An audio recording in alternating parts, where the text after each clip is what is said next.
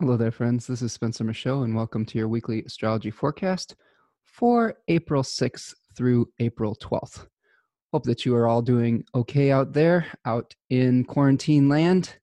I'm recording this as the Jupiter-Pluto conjunction is perfecting at 24 degrees of Capricorn. It's a Leo moon today on Saturday afternoon. And yeah, lots going on, huh? We've been living a lifetime in the month of March and into April here. Time seems to be stretching out a little bit. It's very interesting to experience it. But I hope that you're doing okay out there and hanging in there wherever you're at. We'll get to quite a bit of astrology this week. We've got a Mars Uranus square going on. We have Mercury sextiling Pluto. Mercury will also be sextiling Jupiter. So it'll be kind of bing, bang, booming from Pisces to that Capricorn conjunction that's happening today, making contact. And then we're moving into a full moon on Tuesday, the Libra full moon at 18 degrees of Libra. So we'll talk about that in depth and all of the factors involved with that this week. On Thursday, the sun moves into the third decan of Aries. We'll discuss that and some of the correspondences. And on Saturday, hallelujah, Mercury finally leaves Pisces for Aries, the domicile of Mars, where it gains, I don't know if it gains any particular dignity, but it doesn't have as much debility. So that is quite an improvement, I think, for Mercury. And then we'll talk about the sextile that Mercury is making to Saturn. All right, so that's an overview of our week. Let's take a look at our chart here. So much going on. Oh, everybody hanging in there okay? This has been, it's interesting when you're living history, right? I've been doing some reading with Cosmos and Psyche by Richard Tarnas, which is a book that I've had for a while, and I've read particular sections here and there. But I thought I would start reading it from the very beginning and get all the way through it. And it's very interesting. Like he was very prescient when he was talking about the types of experiences that we might have with some of these outer planet contacts.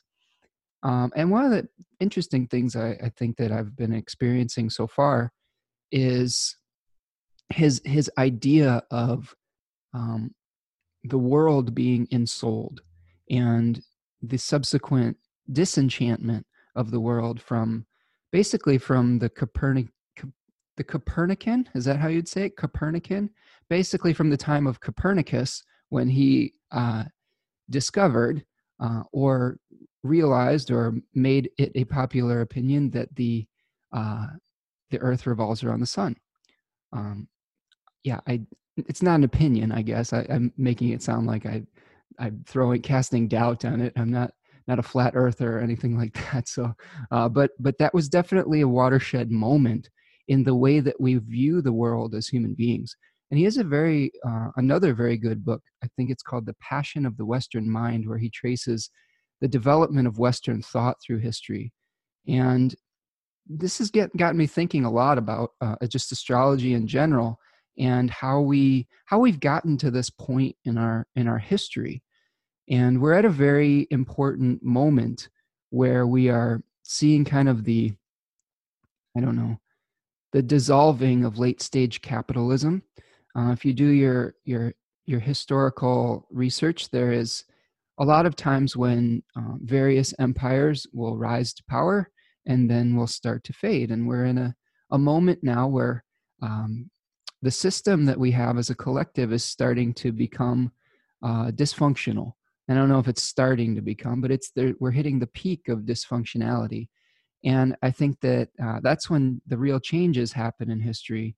And that's something that we're experiencing now. And I think just the interesting thing about the disenchantment quality is that we are, um, since we realized that, you know, all the planets don't revolve around us and we weren't the center of the universe, since that particular moment, there's been a distancing that's happened between our experience of the divine and how we think of our own minds.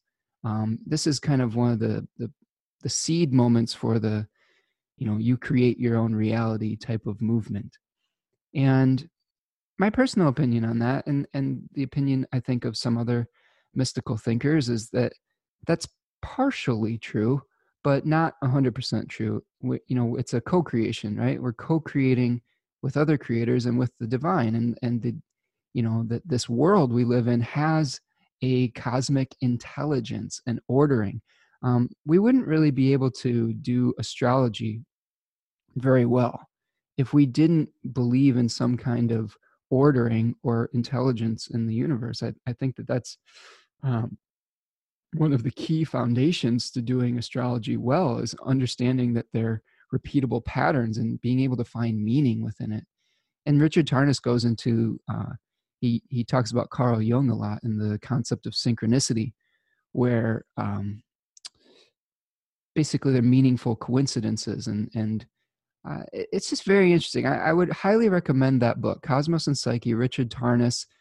It is more about modern astrology. So I don't know how many of you of my listeners here are more traditional astrologers, but he definitely has, he's been hitting the mark, and he did a lot of historical research that I think is very important. And yes, there may be some other techniques in the tradition that could have predicted some similar things, but it's probably one of the best books for understanding the outer planets.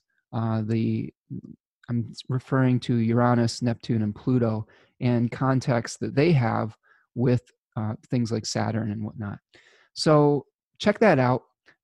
It's a great time to read that book, because we're living that a moment since the Saturn Pluto conjunction that he basically nailed in his book and talks about at length. And that's actually been giving me some comfort, because when you get to see a moment in history within context of bigger epochal changes, I think that helps you relax a little bit. Not that it isn't difficult, and that it isn't we still are in awe of it. But I think what it can do is help us kind of say, you know what, this is part of a process. This is part of a much larger, I don't know, I was going to say a machine, but I don't like that word with this, because I think it's a much larger organic process, a much larger, intelligent process, not just a mechanized process. Yes, nature can be thought of sort of in a mechanized way, but the point that he is making is that there is definitely something meaning that is inherent outside of the human being making meaning for it. And I think that's really cool. And that gives me a lot of peace of mind on some level. So I just wanted to say that to start off the podcast this week, because I just thought it's something that I've been really doing a lot of thinking about. Okay, so let's talk about the essential dignities for this week. The sun is going to be starting out at 16 degrees of Aries and moving to 23 degrees Aries. So we will have a new decan when the sun gets to 20 degrees. We're getting very close to the sun's degree of maximum exaltation at 19 degrees. So the sun is in its exaltation in the domicile of Aries, where it is kind of at its best. It's at the top of the wheel of fortune. It's functioning. It's able to command very strongly. It's able to craft identity. It's able to, the light is very strong within Aries. It is also the triplicity ruler by the daytime of the fire signs, so it has additional dignity. And it has rulership by decan or face in the second decan of Aries. So lots of dignity for the sun. So it's a very good time for deciding what kind of world you would like to co-create with the external world. We've all been kind of shoved into our own little worlds here, and we have these little microcosms of the macrocosm within our own homes right now. We've got like an entire world in our home, but yet, if you think about this, we are sharing this experience with everyone else. So That's where I'm seeing some of those connections with the world soul kind of happening, because this is a moment in our astrological thinking where we are, and just in our daily life, where we are forced into having a collective experience that we might not normally have if we're just going about our daily lives. There are various moments in history, and this is where he gets part of his theory from, where it just affects everyone. And we're going through one of those moments in history. And I can't stress how important that is. And it's just really interesting. So the sun will be moving through the terms of Mercury from 12 to 20 degrees, and then into the terms of the terms of Mars from 20 to 25 degrees. So we're heading into a slightly rougher waters when the sun moves into the terms of one of the malefics. We've already been seeing a lot of organizations and workers starting to organize strikes and starting to push back against the powers that be. And I think that's another kind of Sun Aries kind of meeting up with Saturn in Aquarius, and really trying to figure out a new, more equitable reality for the people on the fringes, for people that are exiled. And I consider the people that are on the fringes that are exiled right now are the people that are forced to go out into the world and into the frontier, so to speak, and onto the front lines, like our essential workers that we've been talking about, like nurses and doctors and grocery store workers and things of that nature. So we may see people start to get even more empowered to push back a little bit for their basic human rights. And like I said, I've already seen this happening more and more. There was a lot of I read an article the other day about a rent strike where people were pushing back on property owners because they aren't making any income, yet people are still collecting rent. So there is some inequality in the system, and I want to point that out. This isn't news to a lot of you, but I think that people are being shut out of their jobs, number one, and they're not able to make income, yet the banks and the people who own most of the businesses and properties are still collecting money. Now, that is, if an economy is basically frozen, is it fair to still collect rents and to still expect mortgages to be paid if no one else is making money? So what that means is that a certain very small fraction of the society is still making money hand over fist, while the rest of us are not. And that is when we see the ingredients for rebellious behavior, for revolutions, for massive changes to the way that things are going. And I think that's only going to increase in volume as we get further and further into Saturn and Aquarius and into this quarantine season that we are in. So let's talk a little bit about Jupiter. Jupiter is still in its fall in the third decan of Capricorn.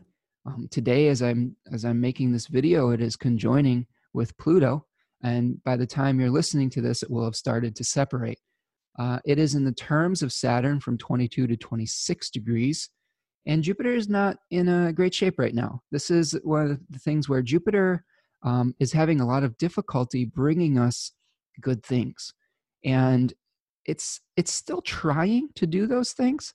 An example of this would be like, there is a government bailout that is happening in America, and there is attempts to bring good things to the people, but it's severely corrupted. And in America, there's a lot of criticism on the bailout packages, because there are people that are recognizing that most of the money is going to bail out corporations and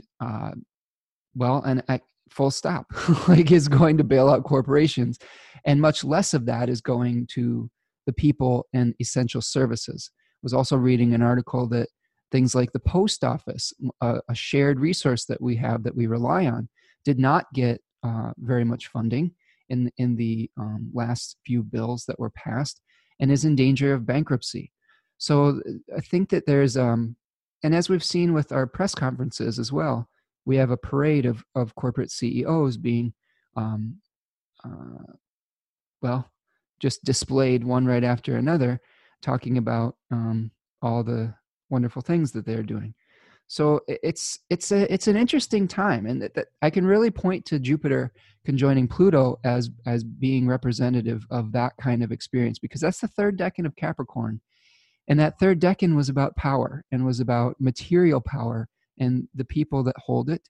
And we are seeing the corruption being exposed from the underworld, Pluto, and even possibly expanded with its connection with Jupiter.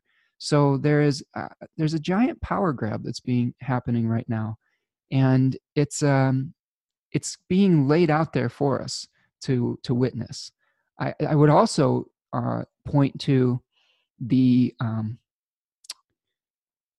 government, the federal government, requiring states to compete for resources like ventilators and masks. There is a continuance of the late stage capitalism when it comes to these essential medical supplies, where states are being forced to bid against one another, or the federal government is outbidding them and stockpiling it and then getting to decide and set the price or whatnot for the states. Now, many mixed messages with that. I don't think that it's a bad thing if the federal government does buy these supplies, if they are going to distribute them fairly and equally at a baseline price. Like, the federal government gets to decide what the prices are in an emergency. They have that power. And what's happening is that because we have a plutocracy right now, because we have people in power that are more concerned about making money than they are the well-being or the welfare of the American people, they are continuing to practice disaster capitalism, where they are profiteering off of people's fear right now, and legitimate fear. And that's something that should be brought to the light of day and is being exposed by a Jupiter Pluto type of experience that we have right now. And it's going to, I'm not sure how much worse it's going to get with that. I do know that there are two more contacts with Jupiter and Pluto. There is a retrograde that happens when Jupiter goes retrograde, and then we'll contact Pluto again in the end of June. And then I believe there is another contact in the fall when both of those planets are going direct again. So that's going to be one of the themes of our year. In addition to the coronavirus and the pandemic, it's the exposure of corrupt power. And what are we going to do as a society in response to that? So those are the two themes. You've got a global disease that is uniting people in isolation. And then you have the powers that be that are going through a exposure of a system that really isn't functional anymore. And we're shifting from that material reality, that those conjunctions of Jupiter and Saturn in Earth signs. I've talked about this in past videos. One of the traditional timing techniques for eras was where the Jupiter-Saturn conjunctions happened in what element. And they've been making their conjunctions once every 20 years or so in Earth signs for the last 200 years. And they will be making their first conjunction in an air sign of Aquarius for the first time in 200 years. And that signals a shift to a different elemental societal accepted reality. And it's big stuff. It's really big stuff. I don't think I can underemphasize that. We're at a huge turning point in history. So that's what's going on with Jupiter. Speaking of Saturn and the Saturn-Jupiter conjunction, that's happening at the winter solstice this year in December. Saturn is in the first decan of Aquarius, and where it has rulership by domicile. It's in its own temple. It is the triplicity ruler of the air signs, but in the daytime. So there is communal support for our Saturnian isolation. So you can see that as a community, we are Saturning up, right? We're isolating ourselves. Most of us willingly.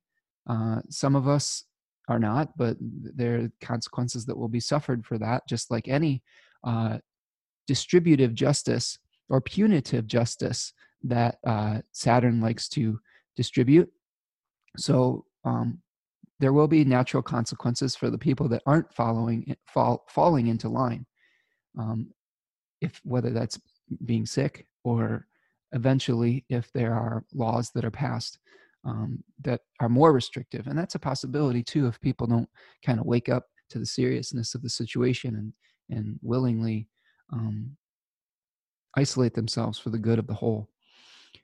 Saturn will be moving through the terms of Mercury from 0 to 7 degrees. And it just got done with its conjunction with Mars last week, and it's starting to separate. And Venus, who has just moved into Gemini, the first decan of Gemini, where it is peregrine, and moving through the terms of Mercury from 0 to 6 degrees, and then the terms of Jupiter from 6 to 12 degrees.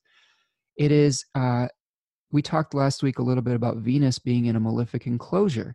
Now, Mars is also in the first decan of Aquarius, where it is also peregrine, and is moving through similar terms, 0 to 7 degrees of Mercury, and then in the terms of Venus from 7 to 13 degrees. So Venus is in a condition right now where it is in a malefic enclosure. And I talked about this last week, but you can see here that in the beginning of the week, Venus at 2 degrees is casting a trine ray, okay, in between Saturn and Mars.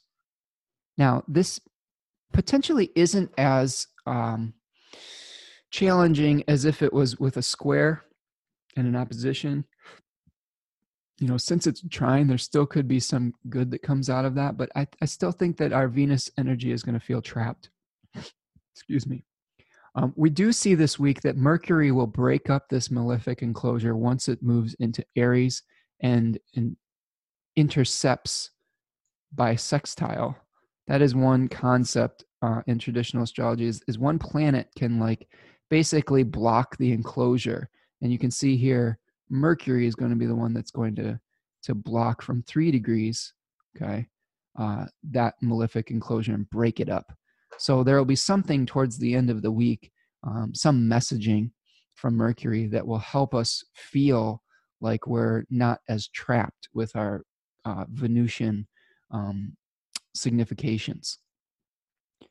All right, so Mercury, speaking of Hermes, the winged messenger, Mercury's going to start out in exile and fall in Pisces in the third decan, where he's been forever, and moving through the terms of Mars from 19 to 28 degrees, and then the terms of Saturn from 28 to 30 degrees. So rough sailing for Mercury at the beginning of the week, where he is moving through malefic bound lords. And that is when the planet's moving through its final degrees, it's always moving through the bounds of Saturn and Mars, where it's a tougher teacher. It's having a more difficult expectations placed upon it. And it's going to lighten up quite a bit when Mercury moves into Aries, the first decan of Aries. Now, it doesn't have any specific dignity in Aries, but it is not in severe debility. And it will be in the terms of Jupiter, which is an improvement, okay? Even though Jupiter has fallen. So this isn't like a super crazy happy Mercury in Aries, but it's not one that's like extraordinarily depressed or dysfunctional. So I'm gonna say that that's gonna help bring some clarity to all the mixed messaging we are receiving. We'll probably start to get more data, more clear data. We'll probably get more recommendations of what we need to do and how long we may have to do this quarantining. We'll probably have more. I don't know. I feel like this is a point in time where the doctors are going to be like, okay, we know what this is all about, and here's what you need to do. Whereas there's just been all these confusing mixed messages over the past few weeks with Mercury in Pisces, where one day, people were saying, oh, don't be too worried about it. And then the next day they're like, stay in your homes. And it's just a very convoluted type of experience that I've had watching the White House updates, which is a lot more of our president than I'm used to absorbing on a daily basis. And I got to tell you, I'm not a fan of that experience at all. It's really difficult to witness someone who is very cavalier with facts and with the truth. And yeah, I need to maybe not watch it as much. I need to do what NPR in Washington State did and said, you know what, this isn't actually a reliable source of news. So we'll go for a different source. Yeah, pretty ridiculous. I don't know. And if you're a fan, you're a fan. What can I say? As I've said before, we'll have to agree to disagree. But as a sensitive person, it's very difficult to see somebody who is so self-absorbed that mostly what they can think about during this time is how they look on TV and how many people are watching. And when people are really suffering and are coming to these updates for what they hope is useful or valuable information. And my opinion is it's pretty ridiculous for someone to be like, oh man, we're getting so many ratings, like it's a popularity contest. And that's another face of corrupted power, where somebody's ego becomes more important than the actual information in a time of crisis. And if those of you, if you out there are feeling upset about that, I think it's justified. I think that it's when we have people, elected officials, ideally, they are supposed to be servants of the people. And we didn't elect a public servant in the last election cycle.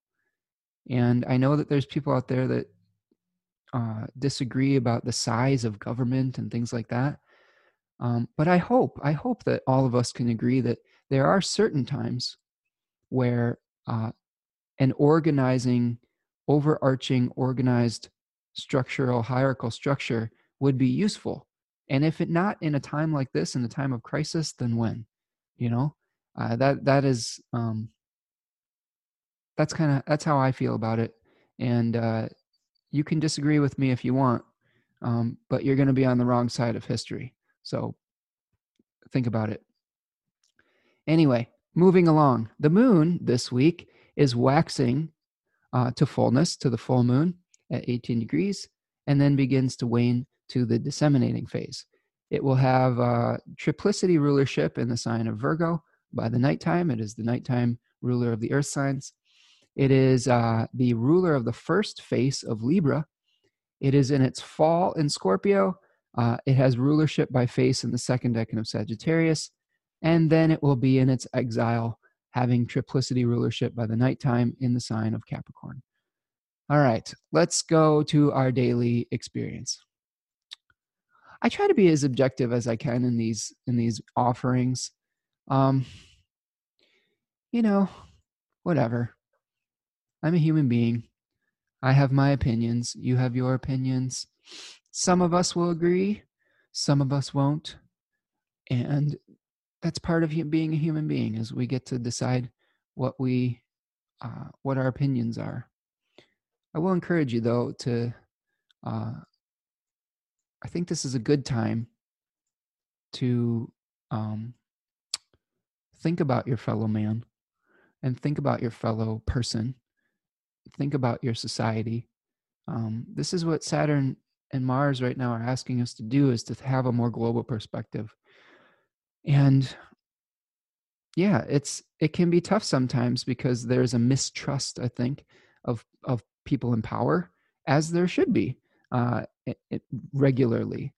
But what I've seen over the course of this whole thing is, and I'm sorry if this is you or not, but there's a subsection of people out there that it doesn't matter what the people in power are saying or what the media is saying. They want to take a contrary perspective and they want somebody to blame. And this is something that's frustrating for me. Um, there's always a finger pointing happening. This is a moment in time where we're experiencing something that is not necessarily anybody's fault. It is the result of collective actions over a very long period of time. And sometimes we do experience things that are part of the flow of nature and the flow of the divine or the flow of the universe or whatever you want to call it. And we're in one of those moments right now. And it's very easy to want to point a finger towards somebody. It's human nature. We don't, it's very difficult for us to think that there is some sort of power outside of ourselves. And I'll come back to Richard Tarnas on this. It's very hard for modern man, for a modern human being to accept, a modern secular human being, to accept that there is some sort of overarching uh, pattern, that there's some overarching um, movement towards a natural movement that isn't created by human beings. This is a moment of humility. And I would encourage you to take a moment and think about how you fit into a cosmos and a universe rather than into just your own family, your own city, your own opinion. Because I really feel, and this is supported by the astrology, that make to overcome the challenges that we're facing as a collective right now, we need to uh, come together, and we need to recognize that uh, we aren't going to be able to do this alone. And I will say this: the people in power that own uh, banks and corporations are realizing, and they've always probably realized this, but it's getting thrown in their face, that they need workers to create their income. The workers are realizing that those people need them to make the system run. And it's the same thing. We need each other to figure this out. And uh, I don't know. Think globally. Try to be a little bit more humble and take a larger perspective, because this is part of the reason we got to this point in the first place, is when people were only looking out for their own interests. All right, let's take a look at Monday here. Monday, the moon starts out in Virgo and moves into Libra at 5:16 p.m. We're starting off in the gibbous phase where we're waxing to our full moon. The moon is going to be making a number of oppositions in the morning. It is making an opposition to Neptune, you can see here, and then to Mercury at 19 and 22 degrees respectively. And then it starts to trine Jupiter and Pluto.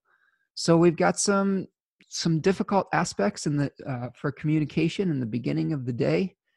Some confusing messages very early in the morning, maybe Sunday night leading into Monday morning. And then we have the moon really kind of activating that Jupiter-Pluto conjunction area through a trine. Okay, so potentially there is something positive that comes out of that. Maybe we're able to kind of start moving forward in a new direction. And since the composting has started to accelerate, we may see the breakdown starting to lead to something fertile. That's another way you can think of Pluto, as the process of compost.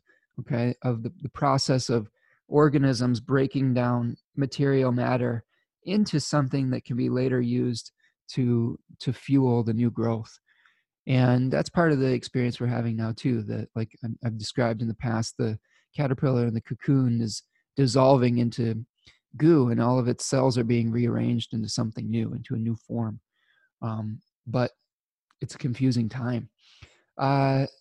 When the moon moves into Libra at 5:16 p.m., it will then make a trine to Saturn at 6:52 p.m. and then trine Venus at 9:56 p.m.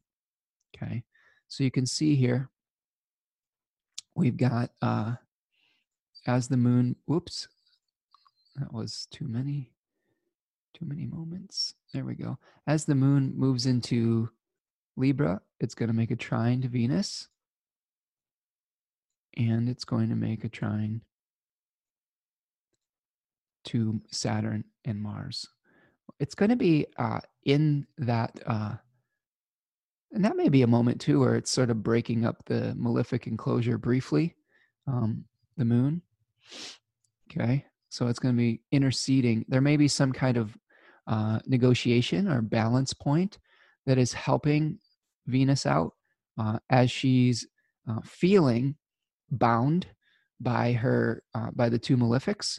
Now, remember, this really speaks to Venus in the first decan of Gemini too, because the first decan of Gemini was associated with the Nine of Swords in the Rider-Waite Tarot. And in that tarot deck, you can see a figure that is blindfolded and surrounded by swords, and she is restricted in some way.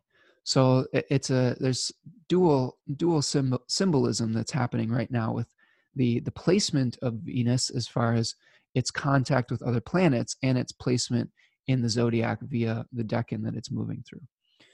Okay, so let's move forward to Tuesday, because Tuesday is when the action really picks up. Monday is just a building up phase.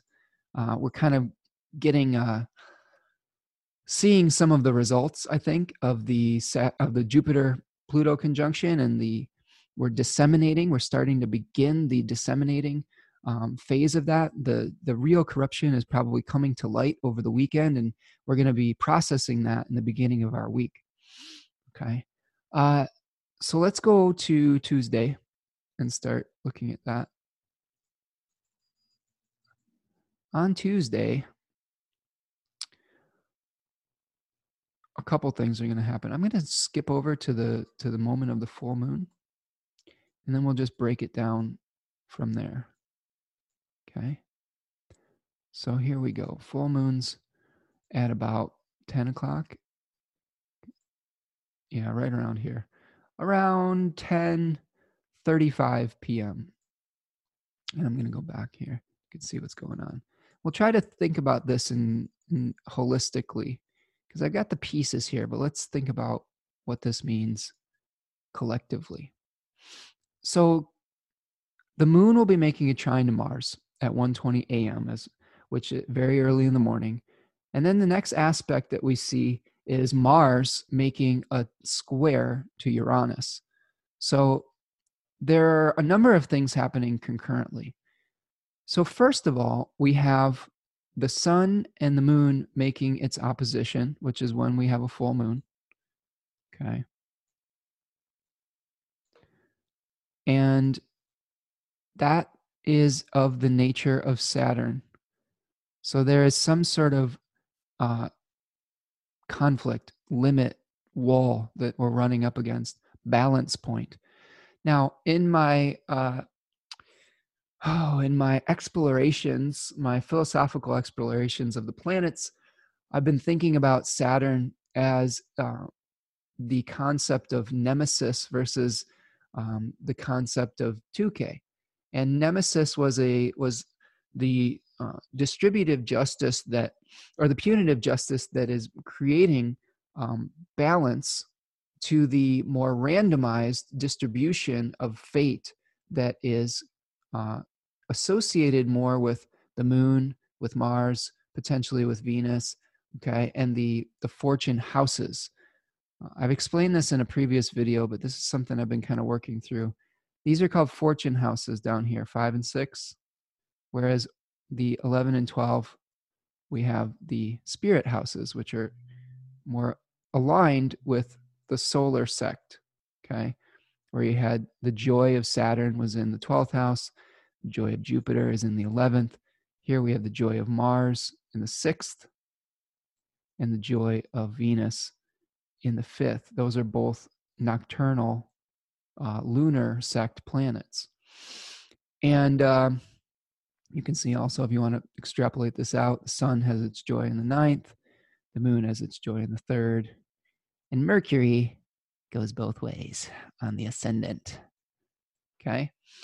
So that's the planetary joys that we're looking at. And I've been thinking a lot about this and how Saturn exalts in Libra, right? And here we see the moon in Libra. And this is a point in the zodiac that where Saturn likes to bring balance and stability, as well as break down old outdated structures that aren't really working anymore. And I think that what we're experiencing with Saturn and Aquarius right now is a course correction. It's like a punishment, sort of like a punishment that for our collective actions. It's not I don't know if it's an individual punishment. I wouldn't think of it that way. I would think of it as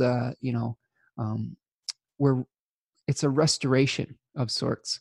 And you can think of like prison like this too. I mean, what is the purpose really of sending someone to prison? Ideally, not necessarily how it works in reality, where it's basically indentured servitude to private owned prisons where it's slave labor. Okay. Let's not beat around the bush about that. But what we have with the idealized reason we would send someone to prison is to rehabilitate them and to have them kind of isolated from society, to think about the consequences of their actions, and hopefully to rebalance and to learn something and to be able to eventually rejoin society from a more humble, mature, rehabilitated perspective. And this is what we have with the 12th house being the joy of Saturn too, where 12th house was associated with prisons, with hospitals. Same thing with hospitals, right? Hospital is a time to isolate, to get back into balance. So I love this seeing Saturn in Libra as exalted, and I really will credit both my teacher Achyuta Bhavadas for my understanding of Saturn and Robert Schmidt, and also just Austin Coppock's book 36 Faces. Not that you haven't heard me say this, but it was from reading his chapter on Libra that I was starting to really connect these dots a little bit more, talking about Nemesis and 2K and just really, really good stuff. And it's really helped me understand Saturn a lot more, because Saturn's like the big bad guy in traditional astrology. But I think that what we have to really recognize, especially when it comes to malefic planets too, I don't know if a traditional astrology and if traditional philosophy had as much of a moral polarization as we do potentially in our modern culture and with our modern religious belief systems. I think there was a lot more ambiguity and wiggle room, and there was more saying that this just is. It's not necessarily good or bad. This is. And that is more of the Taoist type of philosophy. Something that I really resonate with is there's a Taoist story that I'll tell you that has helped me really understand the nature of reality. And this is a great story for Saturn, I think, too, in finding balance. Saturn, it's really the relationship between things like Saturn and Mars and Jupiter and Venus, right? There was once a man that was being called to war, or there was a war in his country, and he was actually, no, let me back up a second. Let me have to think about this. A man had a horse, and the horse injured the man. He kicked the man and broke his leg. And all the townspeople were like, oh, that's terrible. That is so bad. That's so malefic, right? And he's like, it kind of is what it is. And then the country went to war, and instead of being called to war, he stayed home because he had a broken leg. And everyone's like, isn't that wonderful? That's so benefic, if I'm using the language of astrology. And then he's like, it's, it is what it is. And, then there was something else where his horse runs away, and they're like, oh, that's terrible. Your horse ran away. He's like, same story. He's like, you know, he's not judging it. And then the horse comes back with a whole herd of horses, and people are like, oh, it's what good fortune that you have by having a whole herd of horses come back to you. And again, his reaction was neutral. And I think that that's really one of the things that we have to start looking at with astrology too, because the malefic planets they have a purpose, they have a role, they have a role to be able to, I think, bring things back into balance. Death is the balancing point to life. And if we just had growth 24/7, it wouldn't, I've said this many times in the past, but when you have a field, you can't grow it all the time, or you will exhaust the soil. There has to be a time where that you let the crops die back, and that death composts Pluto to become the future crops, to become the future life, to fertilize the future life. And that's what I think that's the role of the malefics, is they're helping to maintain the balance of the cycle. And we're at a moment of contraction. We're at a moment where growth has been allowed to happen unchecked for a very long period of time. And now we're seeing the snapback in a very extreme way that is allowing the balance to take place again.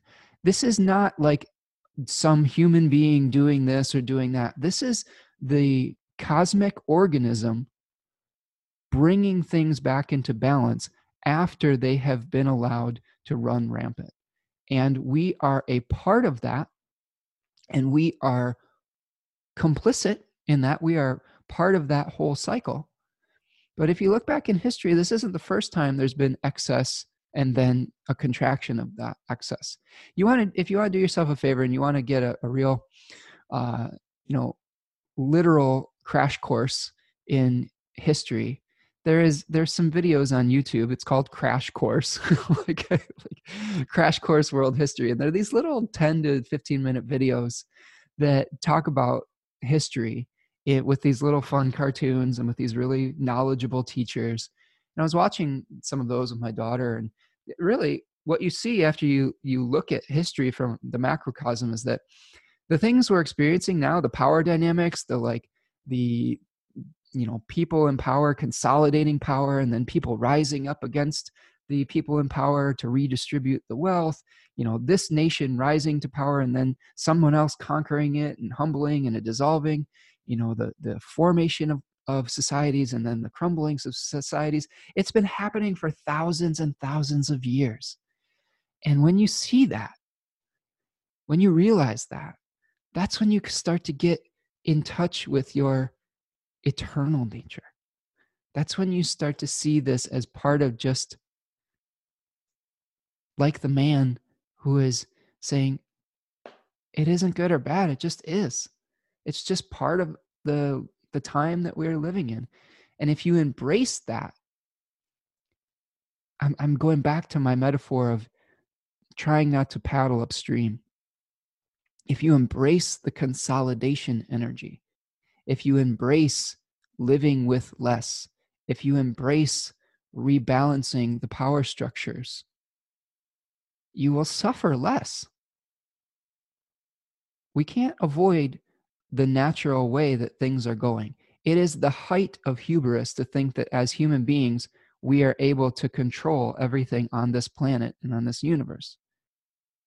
And when we realize that we are not in control, and the only way that we will survive as a species is to cooperate with one another to protect each other.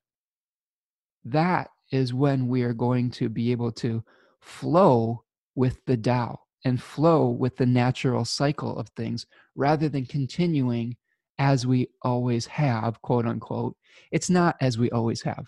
It's as you always have in this very small, tiny, infinitesimal slice of history, your life. In the 20 to 80 years, I don't know if any of my audience is younger than 20, in the 20 of 80 to 80 years, in the grand scheme of millions of years. So if you start to think of it in that way, it's not too much to ask to like align yourself with the flow. All right. So I'm going to go on some philosophical journeys this week because I don't know. I just got a lot of macrocosm thoughts in my head. I mean, I know that I try to get nitty gritty in my forecast, but we're living in a macrocosmic time. We're living in a time that is about the big picture, and we are experiencing in our own little microcosmic levels, but we have to have some big picture thinking here. We really have to kind of step outside of our little tiny little worlds and try to see things from the larger perspective. Okay, so let's break down this full moon. All right. First of all, what I want to do, let's just talk in general. Aries is ruled by Mars, and Libra is ruled by Venus. And those are going to be important players in this full moon experience. Aries tends to be more about individual sovereignty, being in command of your own personal world, whereas Libra is about partnering, cooperation, and balancing your personal needs with the needs of another, of a partner. Okay, so there's a standoff between our own personal needs and the needs of potentially someone else. Now, let's think about this in the collective perspective, because we have one very big collective aspect that's happening on this day, and that is the Mars-Uranus square. Okay, and that's happening at 5 degrees of Aquarius for Mars and 5 degrees of Taurus for Uranus. And Uranus, I'm getting more familiar with through Richard Tarnas, is misnamed. The myth of Uranus is more about succession from fathers to sons, right? It's more about Uranus was the father of Saturn, and Saturn, I believe, castrated Uranus. Yeah, like I think that's, if I'm getting that correct. I'm pretty sure that that's the thing. And there's a succession story with Jupiter and Saturn, because Jupiter was the son of Saturn. So we have this kind of hierarchy, but the story that Richard Tarnas offers as being a little bit more representative of the actual energy of Uranus is Prometheus, the one who stole fire from the gods, the Titan that stole fire from the gods and brought it to humanity and enacted change. Okay. It is disruptive. There is a quality of rebellion. There's a quality of disrupting the status quo, the lightning bolt of awareness. And when you add in Mars to the mix, which is an accelerant, right? It becomes very explosive. So imagine that we have this powder keg of Uranus, and it is in Taurus, the first decan of Taurus, which has to do with material resources or the earth in general. And we have Mars, the powder, the gunpowder, the flame, okay, that is going to be added to this, whatever the fuel of Uranus is. And right now, what we have is Mars in a sign of collective alienation. And so what we can see here is that Mars is going to be making a difficult, combative contact with the planet of mass change, rebellion, of wanting to shake up the status quo when it comes to material resources. I really think this is what is fueling the sun right now. This is what is providing for the sun. Mars is providing for the sun and making contact with Uranus.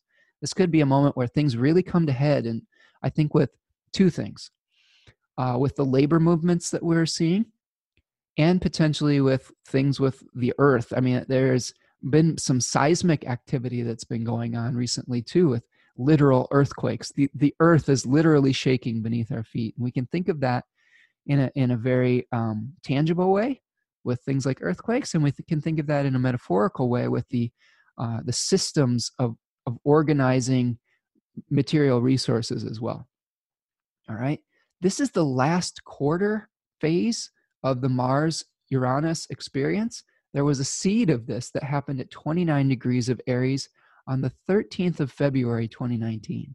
So if we go back to that period of time and look at some of the themes at that point, we can start to understand that this is one of the final chapters of that experience. So you can do that in your own life too. You can look at the Aquarius and Taurus area of your chart and see what might have been affected by this on a personal level as well. Now, the two cards associated with this particular planetary aspect is the Five of Swords and the Five of Pentacles. And I think this really demonstrates this very accurately. In it, we see a man who is smug after a battle and some people that are walking away in defeat. That is the Mars ruled, that is the Mars placement of Aquarius 1. And in the Uranus decan, we see two figures that are destitute, that are poor or injured outside of a church. So we're seeing a conflict, someone who is taking potentially maybe more than their share, that is causing this destitution. And there's these two things are about to come in contact with one another. The smug victor and the exiled, quote unquote, loser of the conflict is about to meet with the people that are suffering. And like I said, I've seen this. People in companies like Amazon are walking out because of unsafe working conditions. People in, there's a company called Instacart where they pick up your groceries for you and deliver them, and they've staged a strike. There is the rent strike, where we have people who are unable to make income that are still being required to pay rent, and they're not able to. And this is like I said, this is the match on the bomb. Okay, so this is really going to play an important factor in our full moon. So we could see some sudden breakthroughs, some sudden breakdowns. There could be rushes of energy, impulsive actions, electric yang energy. Okay, this is I'm reading some things off my notes here. This could be reckless audacity and courage, strikes, anger, attempting to make change, outlaws, rebels, volatility, conflicts over resources because of fear of lack. Ares, Mars, and Prometheus are facing off. Okay, the god of war and the bringer of fire to humanity, the bringer of change, are in conflict with one another. The exiled fighting back.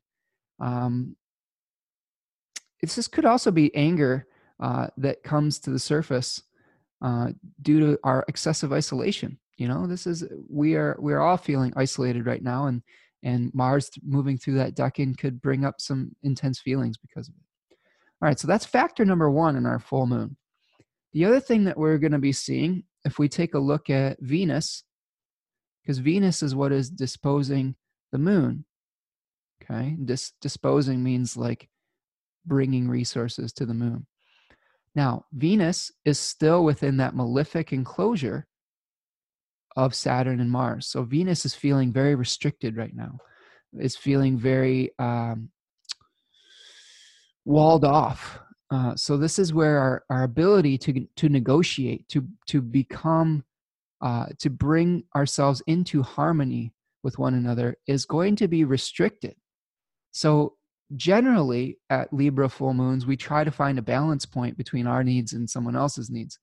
And I have a feeling that that's going to be very difficult and going to be not as able to be done at this particular full moon because of the position of Venus feeling restricted between these two malefic planets. Okay. So it's going to be a lot harder to negotiate. Now, the third factor in this full moon. Okay. Let me get rid of some stuff here. Let me clear this. Factor number 3 in the full moon is Mercury is also going to be making a number of sextiles. Okay. So Mercury in its fall, in its exile, is going to be sextiling Jupiter and Pluto. So this whole power grab, right? This whole like power corruption, Jupiter, Pluto kind of thing, we're going to be seeing mixed messages coming, from Mercury and contacting that. So both of these planets are in their fall, and Mercury has the additional debility of being in exile. So they're both functioning very poorly right now. So the information is not coming very clearly, and the gifts or the goodwill, the good fortune, the action, the merit-based actions, okay, are corrupted as well. The Jupiter generally represents doing good out in the world. So that is difficult to manifest right now with these two planets. So we could see some very confusing messaging over these from people in power that are causing, a disruptive Mars-Uranus square, and where negotiations are breaking down because of this malefic enclosure. So that's kind of a full breakdown of all the players in this full moon. Okay. And I'm going to go over to the some other things too, just about Mercury and Pluto and Mercury and Jupiter. This could be where we're, seeing some very self-aggrandizement, some like very enthusiastic communication about belief systems, but there could be a corruption with that, right? This could be, I wrote down grandiose thoughts, pride, boasting. We've seen plenty of that from our leaders lately, boasting about how great of a job they're doing rather than giving us the objective information. Now, when the full moon perfects, we'll talk about the two cards that are associated with the moon and the sun. So we have the 3 of Wands and the 3 of Swords, which I did not pull beforehand. So the 3 of Wands shows a figure that is looking out onto a bay with ships that are going out to sea or potentially coming back. And that decan was talked about as being something that where we are able to, we've severed from the parent plant in the first decan, the Mars ruled decan of Aries. And we have figured out what is us and what is them. And now we are trying to become the sovereign of our own personal world, right? We're trying to become a leader or have an identity, right, that we have command over. And that's our 3 of Wands. And in the 3 of Swords, you see a heart that is pierced with 3 swords and under rain clouds and things like that. That was called sorrow. The other card was called virtue. So interesting. This is about the pain of relationships in the second decan of Libra. And this could be a time period where we're seeing the exposure of the things that aren't working in our relationships, things that clash between our personal needs and the needs of the people in our life. Now, the sun is in a much more powerful position because the sun is near its degree of exaltation, which is 19 degrees of Aries. So our personal desires may be much stronger. Our warlike energy is much stronger than our ability to make peace right now. I just think that there's this potential for conflict to come to light at this full moon, rather than a negotiation of peace. So we can see that there could be some unexpected personal desires also, Mars square Uranus, that are where love, Venus, and negotiation is held captive with the malefic enclosure of Venus. So we could be feeling trapped also in our own little private worlds and unable to really meet someone halfway. Now, the other thing to think about is this full moon is in a T-square. It's a really crazy full moon. This full moon's in a T-square with Jupiter and Pluto, okay? And that's a point of extreme tension as well. Well, we're just being pulled in a lot of different directions. Okay, so that corruption is going to be a part of this, that corruption of Jupiter and Pluto. The corrupted hierarchical system is going to be a part of trying to figure out autonomy versus harmony. The other thing that I like to examine, and that traditional astrologers examined with lunations, with new moons and full new moons, was what was the first aspect that was going to be experienced after the moon left the bond, or within 15 degrees of the opposition on either side of the sun, or within the conjunction of the new moon. And in this case, the first aspect that the moon is going to make when it leaves the bond is a square with Mars. So the moon leaves the bond at about 4 degrees of Scorpio. Eek, that sucks. I'm sorry. That's going to be rough. Okay.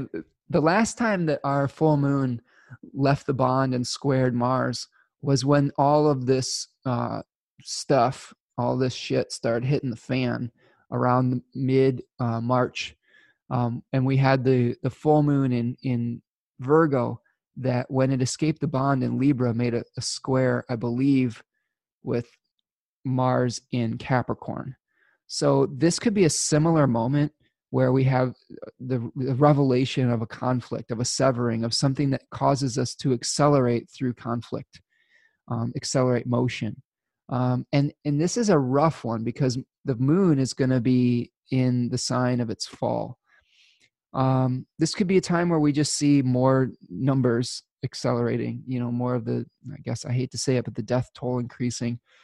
Remember, we've been told, and through observation of other countries, that this virus is exponential, grows exponentially, and that means that it's not like one person and then another one person gets infected.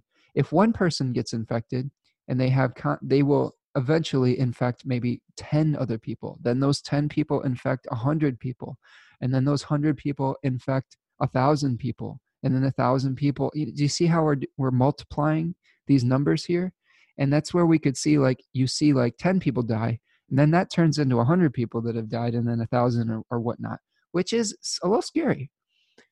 And I don't want to scare you with those things, but I want you to be prepared mentally to be able to weather the storm. And when we understand some of these things, and again, when we go back and see it in a larger cycle, that doesn't mean we can't feel grief.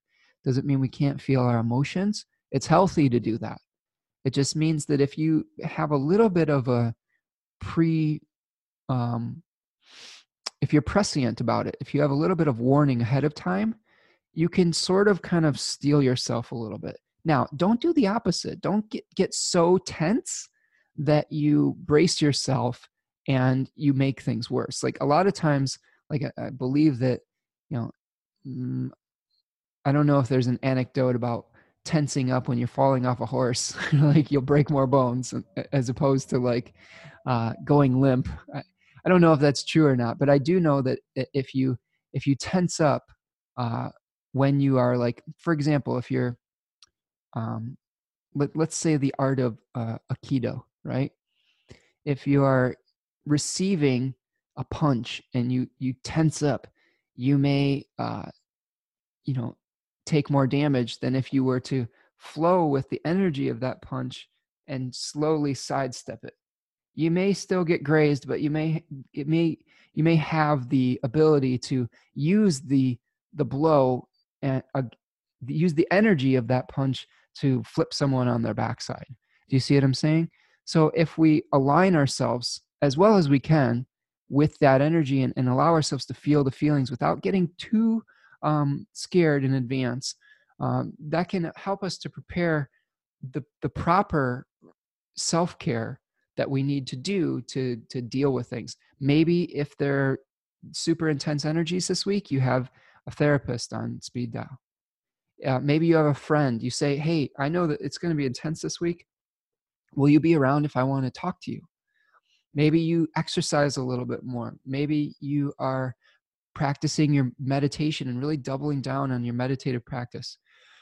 Maybe you're taking an information fast. Okay. Maybe you're fasting on the news. Maybe you're not watching the updates from the White House at the night in the evening. There's other ways you can get all that information without having to hear it regurgitated from a Jabba the Hutt every night, or like belched out with, all sorts of inaccuracies and self-aggrandizement. Yeah, those are rough. I don't know. Those things are rough, man. So really practice everything that you can in the beginning of the week to be able to stay calm during a heightened period of emotional energy. Full moons in general are always periods of heightened emotional energy. This is when everything is kind of coming to the surface. This is the culmination of a cycle. But this one is especially gnarly. And I think that it's going to be extra important that you are practicing whatever you can to stay grounded, to stay as relaxed as you possibly can. And I know I'm going to be practicing those things at the beginning of the week as much as I can. Doesn't mean that you have to be perfect. It doesn't mean that you have to feel like you aren't, that you're in control of everything. You're not in control of everything. And I think that if you accept that you aren't in control, that's when you actually stop fighting to have control.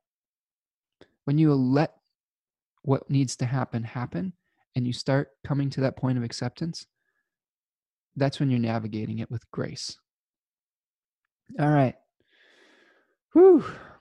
That is the full moon on Tuesday. Wow. There's still some more astrology for the week. Wednesday, the 8th. I don't think any of it's as big as that, but we'll keep on going. On Wednesday, the 8th, the moon is still in Libra. We're in our full moon phase, but it's going to be moving into Scorpio at 4:16 p.m. There's going to be a number of squares from the Libra moon to Pluto and Jupiter. So this is another period where we could see tension in the negotiations that are happening, more attempts to negotiate that are potentially hitting a brick wall or creating conflict. When the moon moves into Scorpio, and this happens very early in the morning, the squares between the Libra moon and the Capricorn planets. When the moon moves into Scorpio at 4:16 p.m., it makes a square immediately to Saturn at 6:03 p.m.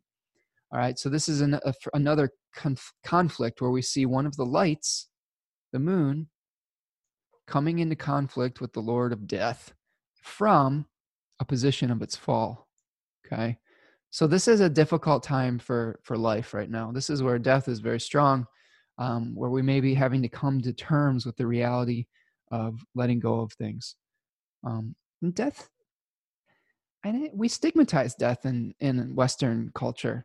We're afraid of it. I know that for a long time I was really afraid of death. And yeah, if I would be lying if I said I felt totally comfortable with it. But I have some inkling that we are eternal. Some part of us is eternal. And that does give me some comfort. And that's the best I can do at this point. Okay. One thing I did want to make sure that you are able to recognize on Wednesday, because Wednesday is an important day as well. I mean, what we're going to see, I want to demonstrate this to you, is as we move through the day, I want you to see, if you're watching on the video, when the moon escapes the bond. Okay. And this happens very late on Wednesday evening. Okay. Right around here. Okay. Right around 11:45 or so, the moon is going to be with the outside of 15 degrees of the opposition with the sun. And that is a condition called escaping the bond. And what we look for is the first aspect, I think, to a traditional planet that the moon is going to make. And in this case, it's the square to Mars. And that's a moment where the moon's significations are kind of held in check or held captive. And when it's released from the bond, we kind of see the full power of what this full moon was all about. And I remember this very distinctly at the last time the moon escaped the bond and squared Mars, is when I started getting a lot of information about how serious this pandemic was going to be. I've told this story on the show before, but it was when I was sent a podcast from Joe Rogan about with a member of the CDC, and talking about that this is serious and this is going to come to America and we need to start preparing. So there could be a similar moment very late Wednesday and potentially into Thursday morning, where we're really starting to see the full ramifications of this full moon. So take extra care during that time. Do the best that you can to have all your support systems in place. And I'm talking to myself also in this. Like, sometimes I'll go back and listen to these forecasts each day, because when I'm doing them, it's more of like a stream of consciousness. And I think that it's good to kind of take your own advice sometimes when you're starting to get challenged. And of course, I listen to other astrologers too. There's a lot of different podcasts that I really enjoy. But there's nothing like hearing your own voice telling you not to freak out, like when you're in the middle of the astrology that you're anticipating but have not yet lived through. So interesting times. Okay, so let's move on to Thursday. So Thursday, the 9th of April, the moon is in Scorpio. We're still in the full moon phase, okay? As the moon is not yet beyond 45 degrees of the opposition, then it becomes in the disseminating phase. And the moon is going to be making an opposition to Uranus very early in the morning, 1 o'clock or so, triggering more changes, more disruptions. That's always fun when Uranus has been in Taurus, the opposition with a fallen moon. And then it's going to be making that square at 6 degrees to Mars. So this is kind of like a T-square between Mars, Uranus, and the moon. And then moon will be making a trine to Neptune. So those are the three rays that we're going to be seeing generally with the moon moving through Thursday. So some rough sailing kind of very late on Thursday. It's just kind of a continuation of Wednesday night, because this is going to be applying. The moon is going to be making those applying aspects through Wednesday night. So I think that as we move into Thursday, some of that energy will start to abate. Tuesday and Wednesday are going to be difficult days. On Thursday, we're going to start to see the energy start to recede slightly, and we might be able to begin to come to terms with what was revealed. The sun is going to move into the third decan of Aries at about 6 a.m. Now, this is interesting because this will give us a slightly different collective consciousness, if we're going to use Jung's languaging. And this is the Venus-ruled decan of Aries. And we had kind of a narrative where we had the first decan in the descending Chaldean order was Mars ruled. Then we had the solar ruled decan in part 2. And then in the third decan, it is Venus ruled. So we have a severing that leads to a sense of personal power. And then with Venus, we are gaining a following. We are attracting someone or some group to our vision, to our own personal vision. When I was doing research for this in 36 Faces, there was a lot of talk of performers, comedians, people who have lots of charisma. So this, we could see now that we have figured out as a collective or and individually who we are by figuring out our separateness, and then we're able to have awareness of that separate identity, and now we are trying to share who we are and win over. This is something that is directly from 36 Faces, win over a hostile crowd. So this is still a Mars ruled sign, but now we're trying to harmonize with Venus. We're harmonizing the separation. We're trying to bring balance back. So this is something where we are,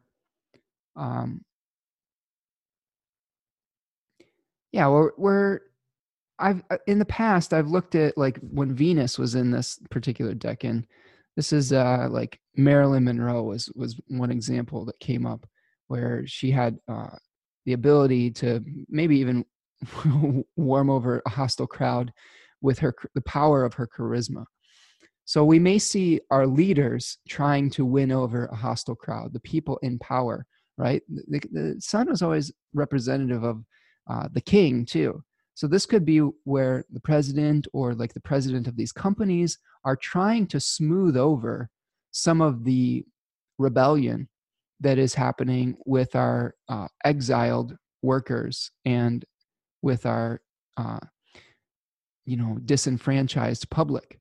So be aware of that there is definitely going to be some attempts to smooth over some of the conflicts. And my warning for you on that is that don't get taken in by it. Yes, it is good to eventually try to find some sort of consensus. But if you give in too quickly to being placated, the result of your collective action is going to be diluted, is the word I want to say, diluted. Okay. So yeah, be careful. Now this may be just on a personal level, this may be where more artists and musicians are getting on their Facebook live stream and saying, hey, this is who I am. I'm sharing it with you now. Let's go out there together and whatnot. And it's about trying to find an audience for your new identity that you've crafted in the Aries area. So that could be a collective where we're really trying to find our audience. Okay, let's move to Friday. On Friday, April 10th, the moon is moving from Scorpio to Sagittarius at 4:35 p.m. So after having some pretty difficult emotional days, we get some relief as the moon improves its condition, moves out of its fall. So before that happens, the moon is going to sextile Pluto and Jupiter in the morning, 8:14 and 9:07 respectively. And this is a resolution or some sort of help, I think, for the conflict that we saw when the moon was in Libra and squaring both of these planets. So whatever was going on Tuesday and Wednesday, you may see some kind of help, because sextiles were like good fortune that was of the nature of Venus. Some sort of good fortune that happens to help smooth out some of that trouble from earlier in the week. Now, you still have a moon that's in fall, so it's not the greatest in the world, but this Venus is also still compromised by being in malefic enclosure. But I do think that there might be some kind of starting to a process of starting to unravel some of those tensions. When the moon, also the moon is going to make a trine to Mercury too, so there may be some messaging that we receive as well that still may not be ideal, but is beneficial because trines are of the nature of Jupiter. When the moon moves into Sagittarius at 4:35 p.m., then the moon makes a sextile to Saturn. So this is where we are seeing the moon now moving out of that fallen position, okay, and into a harmonious relationship with Saturn, where we've come to terms with the difficulty of the beginning of the week, and we may be getting some help by the moon moving into the first decan of Sagittarius. First decan of Sagittarius was about speed. And this is an interesting one because we have the moon in a place of speed meeting Saturn in the place of exile. So this may be another moment where we have an agreement to potentially maybe more states are going into quarantine, or there's more stay-at-home orders. This could be accelerating more isolation, but it's going to be beneficial. It's of the nature of Venus, this sextile. So really, and I don't think I'm way out of line, but it's the right thing to do right now. Okay, staying at home is the right thing to do. You are saving a life right now by not going out into your community and by staying in your home. And there may be more and more communities starting to participate and realize this by Friday the 10th, because I really think that we're going to get a rude, shocking awakening as to how bad this is at the beginning of the week, unfortunately, with death toll numbers coming to light, that it's going to force actions that are more intense and force more people to participate. Because the way this is happening right now, with one state quarantining and having a stay-at-home order and these other states that are flatlining, right? Okay, like, hey, guess what? That's not how a virus works. If you don't cut off everyone, it will spread. And the states that don't have as many cases will have cases eventually.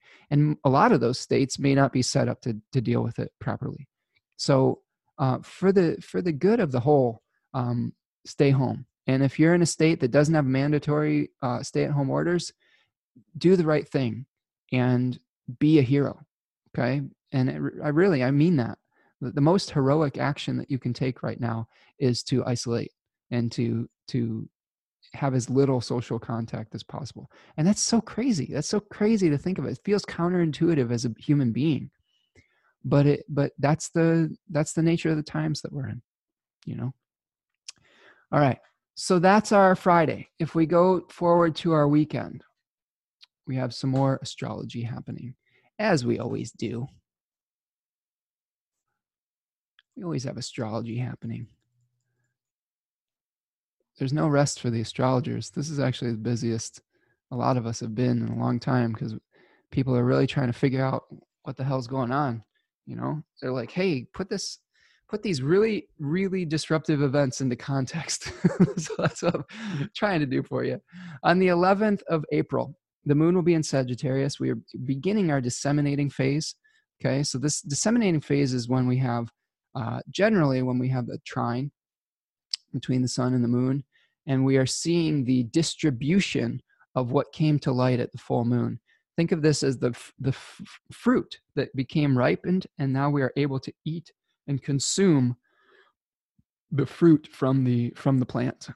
And this could be like a spreading of ideas. This could be new, potentially, I don't know, new packages being distributed. Maybe people are getting their first stimulus checks or something. I don't know about that, but potentially there could be some new rules enacted or things of that nature. We're seeing the results of the seed that was planted at the new moon that came to fruition at the full moon, and now they're being distributed out into the world. Okay. On the beginning of the day, the moon makes an opposition to Venus. So that could be another moment where we have some conflict in our relationships. We have the moon in a place that wants to take action on its beliefs. It's being provided for by this Jupiter that's fallen, and it's coming into conflict with potentially Venus in a place of fear where we feel constrained. Okay. So there could be some kind of conflict where we're feeling constrained. We want to move forward, but our fears are holding us back in our relationships. The moon will then sextile Mars, okay, at 8 degrees. So this could be another moment where we're taking action on potentially more isolation or more rebellion or more, fighting for the little guy or those of us in exile. This could be where we're seeing more people taking a stand or doing things of that nature as well. At 7:57 p.m., Mercury is going to be making a sextile. First of all, actually, I wanted to say that before this all happens, Mercury changes signs. Woo! Celebration! Wah, wah, wah, wah, wah, wah, wah. All right, that's my I don't know, my good alarm. Not alarm. That's like the winning bell or whatever. I don't know. Mercury has moved into Aries. Look at that. Our time in Pisces has come to a close, and we are going out of debility. I don't know if we're gaining a specific dignity, as I've said, but we are losing a bunch of debility. And as Mercury moves through this day, it will be helping on a lot of factors, many fashions. That's what I want to say. Mercury's still in Pisces right now. Okay, but as we move forward, here we see the sextile between Mercury and Saturn. Now, this is the crescent phase of the conjunction that happened between Mercury and Saturn at 22 degrees of Capricorn, the same degree that we had the Saturn-Pluto conjunction on the 11th of January 2020. So this Mercury is coming to a point where we're coming to a point of clarity. This is where we've gone through a lot of the confusion of Mercury and Pisces. We're here at a point of clarity with Mercury in Aries, where we are seeing the fruition of some of the information where the seed was planted in January, right? This could be an organization of more of the labor movements that we're seeing. This could be messages of divisiveness. Mercury is in Aries. It's being provided for by Mars in Aquarius, okay? So we always have to look at who the dispositor is. Who is providing resources for that planet? So this is Mars is really fighting for equality right now. So this could be where we see more messages about that, more communications, protest movements like the rent strike, the essential workers. The other thing that this does is this is breaking up the malefic enclosure of Venus, right? So what is happening now is Mercury is sending its sextile ray to intercept and kind of give relief to the feeling that Venus has of being enclosed between the two malefics, okay? And that is a good thing. That is going to be very helpful for negotiations, for relationships. It's going to be something where our clarity in thinking is going to help bring about more positive resolutions. Okay, let's just talk a little bit about Mercury in Aries, though. Remember, this was the decan that was associated with the Two of Wands, with the, Austin Coppock calls it the axe.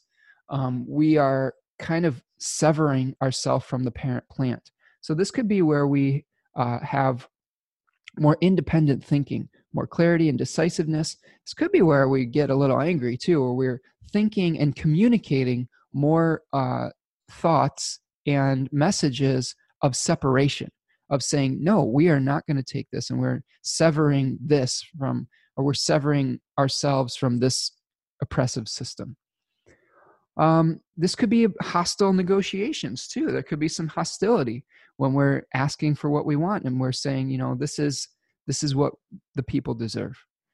And there could be equal hostility coming from the people in power as well. So that's what we've got with Mercury breaking all of this up. That should be it's interesting times, man.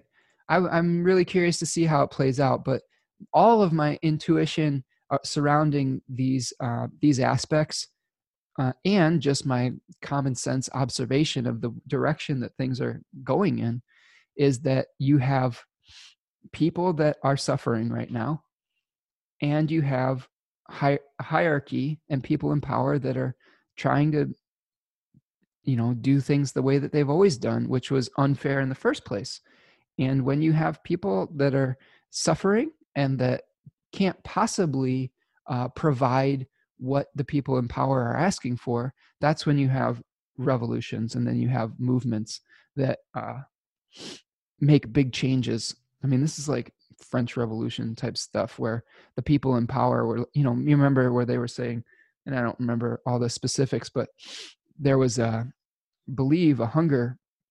There was a shortage of food in France, and there was the famous words that were uttered, "Let them eat cake," and that enraged the people, like to the point where the monarch literally was beheaded.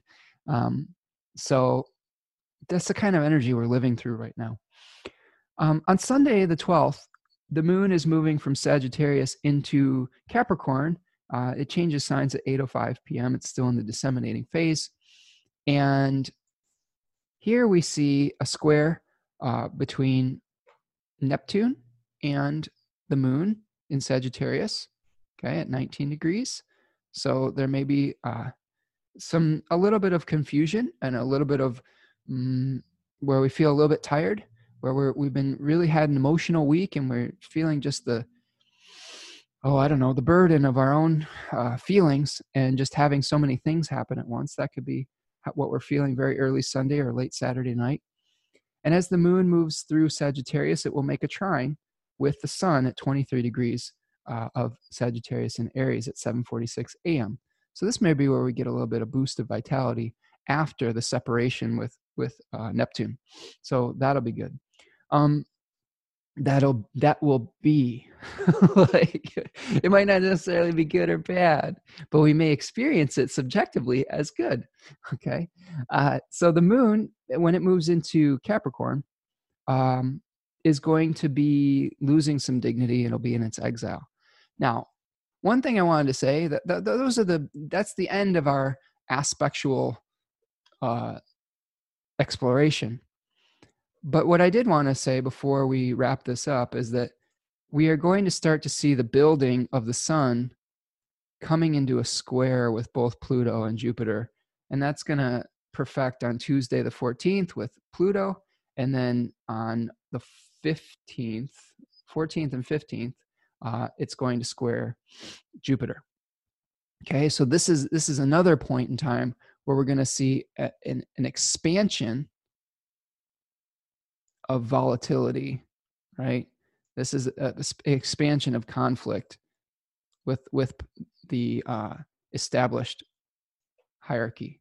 Okay, so this could be where we have the charisma of an example of how this could play out.